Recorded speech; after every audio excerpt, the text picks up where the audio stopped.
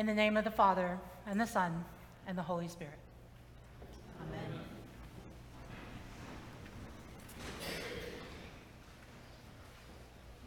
When I add up the years, my life has essentially run on an academic calendar since I was 5 years old. Between primary schooling, secondary education, the years I taught pre-K, seminary, and now my work as campus minister. And I love the pace of the first few weeks of school. I love the chaos and the overwhelm. It is where I thrive.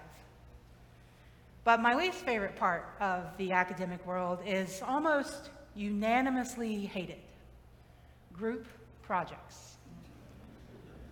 I'm not exactly sure where this disdain came for me, but it feels like it's always been a part of who I am. Everything about a group project is complicated. Learning to collaborate with different working styles, figuring out where your own talents and weaknesses are, and struggling to adjust your expectations for everyone else in the group and for the project itself. And at this stage of my life, I can look back with grace and see how some of the lessons I learned were important, but I will let all the teachers and professors in this congregation answer to God alone for every group project you assigned. For me, largely, it was inconvenient, burdensome, and I would not recommend it for others. When I read through our epistle lessons from Romans today, though, I thought I have to confess that it didn't take long for this list from St. Paul to begin to sound like the description of a group project. We share this mutual faith and work. We are to collectively be transformed by the renewing of our minds so that we can discern God's call upon our lives. And unfortunately for us group project haters, we do so as a group. Our faith can have very little impact on the world when we go at it alone. And so instead, we're meant to function as one body, each with our own gifts and challenges. And I'm a little ashamed that after so many years of hating on group projects, I stand in this pulpit to tell you that being church is a group project. It's a group project that requires us to lean into the gifts we have been given, some of which Paul names outright in our text: prophecy, ministry, teaching, exhorting, giving, leading, compassion. And like every group project each one of us has ever done, we come to the task of this project with our own histories and burdens and expectations. Perhaps when you hear the role of prophecy in a group project from Paul, you can only think of fortune telling. But if we turn back to the Hebrew Bible, we see how the prophets were the people who spoke uncomfortable truths into communities as God tried to call God's people back to God's belonging. Or maybe the concept of being a compassionate person doesn't feel like a gift that you have to offer this group project, but rather a common requirement for being a Christian. The reality of all the different roles and responsibilities and gifts that it takes to be church is that there's no aspect of the fullness of who you are that does not belong here. There's no aspect of what you bring to this world that cannot be at work. Before Paul goes into this list, listing all the different members of one body, he pleads the people to lean toward humility. And I think this message needs to be heard in two different ways.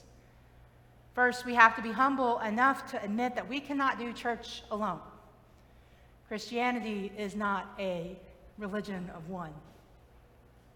And second, I think we need to hear Paul's begging to humility, that we ought to be bold enough to admit that we actually have something to offer. And this requires a different kind of humility, one that makes us be known and seen.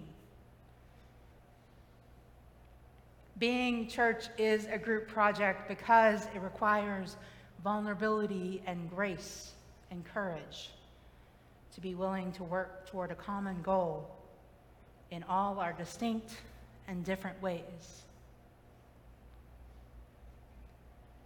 Now, the uncomfortable reality of church as a group project is that what is true for a group project is also true for the church. That 20% of the people do 80% of the work. And hear me when I say this is not a call-out sermon, but rather an opportunity to truly observe how we are doing at this group project called Christ Church Bowling Green. And before any of you begin to analyze where you think I think you fall, or you think you fall on the 20/80 line, I want us to really stay with the idea. And I want to ask you the question: how many of you have honestly and vulnerably thought through what gifts you actually bring to this world?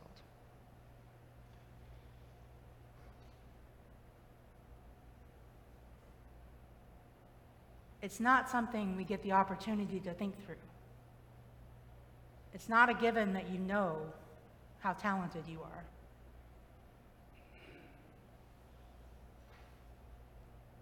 And I think that the truth about this 80-20 line in churches around our country is that there are two economies at work.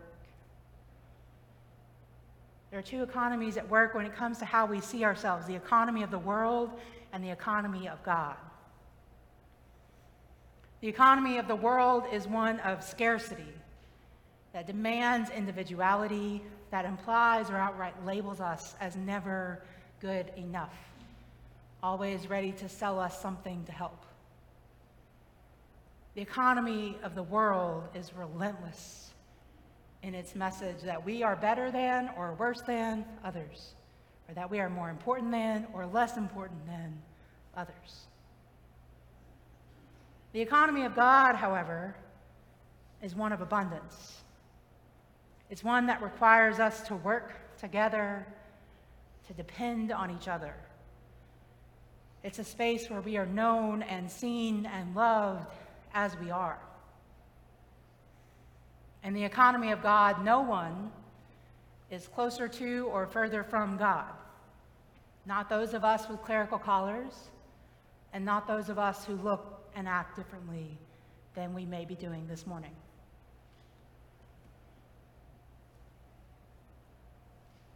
Being church is being part of this group project that requires something of us. And before we can get to work, we have to know ourselves. To know if we naturally delight in a cheerful compassion in a way that your pew neighbor may not find easy on a Sunday morning. Maybe you have the gifts to speak truth into our realities that draw us back into God's love. Maybe you have the diligence to lead others. I am genuinely convicted that this 80-20 divide is not a lack of desire to join in the work of being a community of faith, but rather that when we operate in the economy of the world, it is so hard to know if and where we could fit. It's impossible to know what gifts we have. And we keep ourselves from the reality that we can affect others. And all of us throughout our lives, our gifts and talents and passions and skills will change. What was a joy 15 years ago may feel like a burden now. What felt impossible 30 years ago may be right exactly where God's calling you today. Because when it comes to our church, we're in this group project together. The vestry and Father Steve have set a pretty ambitious goal for this year. They desire to have every member of Christ Church engaged in a ministry area. And while this probably won't look like a vestry member coming to you, making you come up and read publicly in front of others, it does mean that a portion of our collective energy this year will be spent on making connections, helping people figure out their gifts, and yes, asking them to commit to using them in service to our common group project.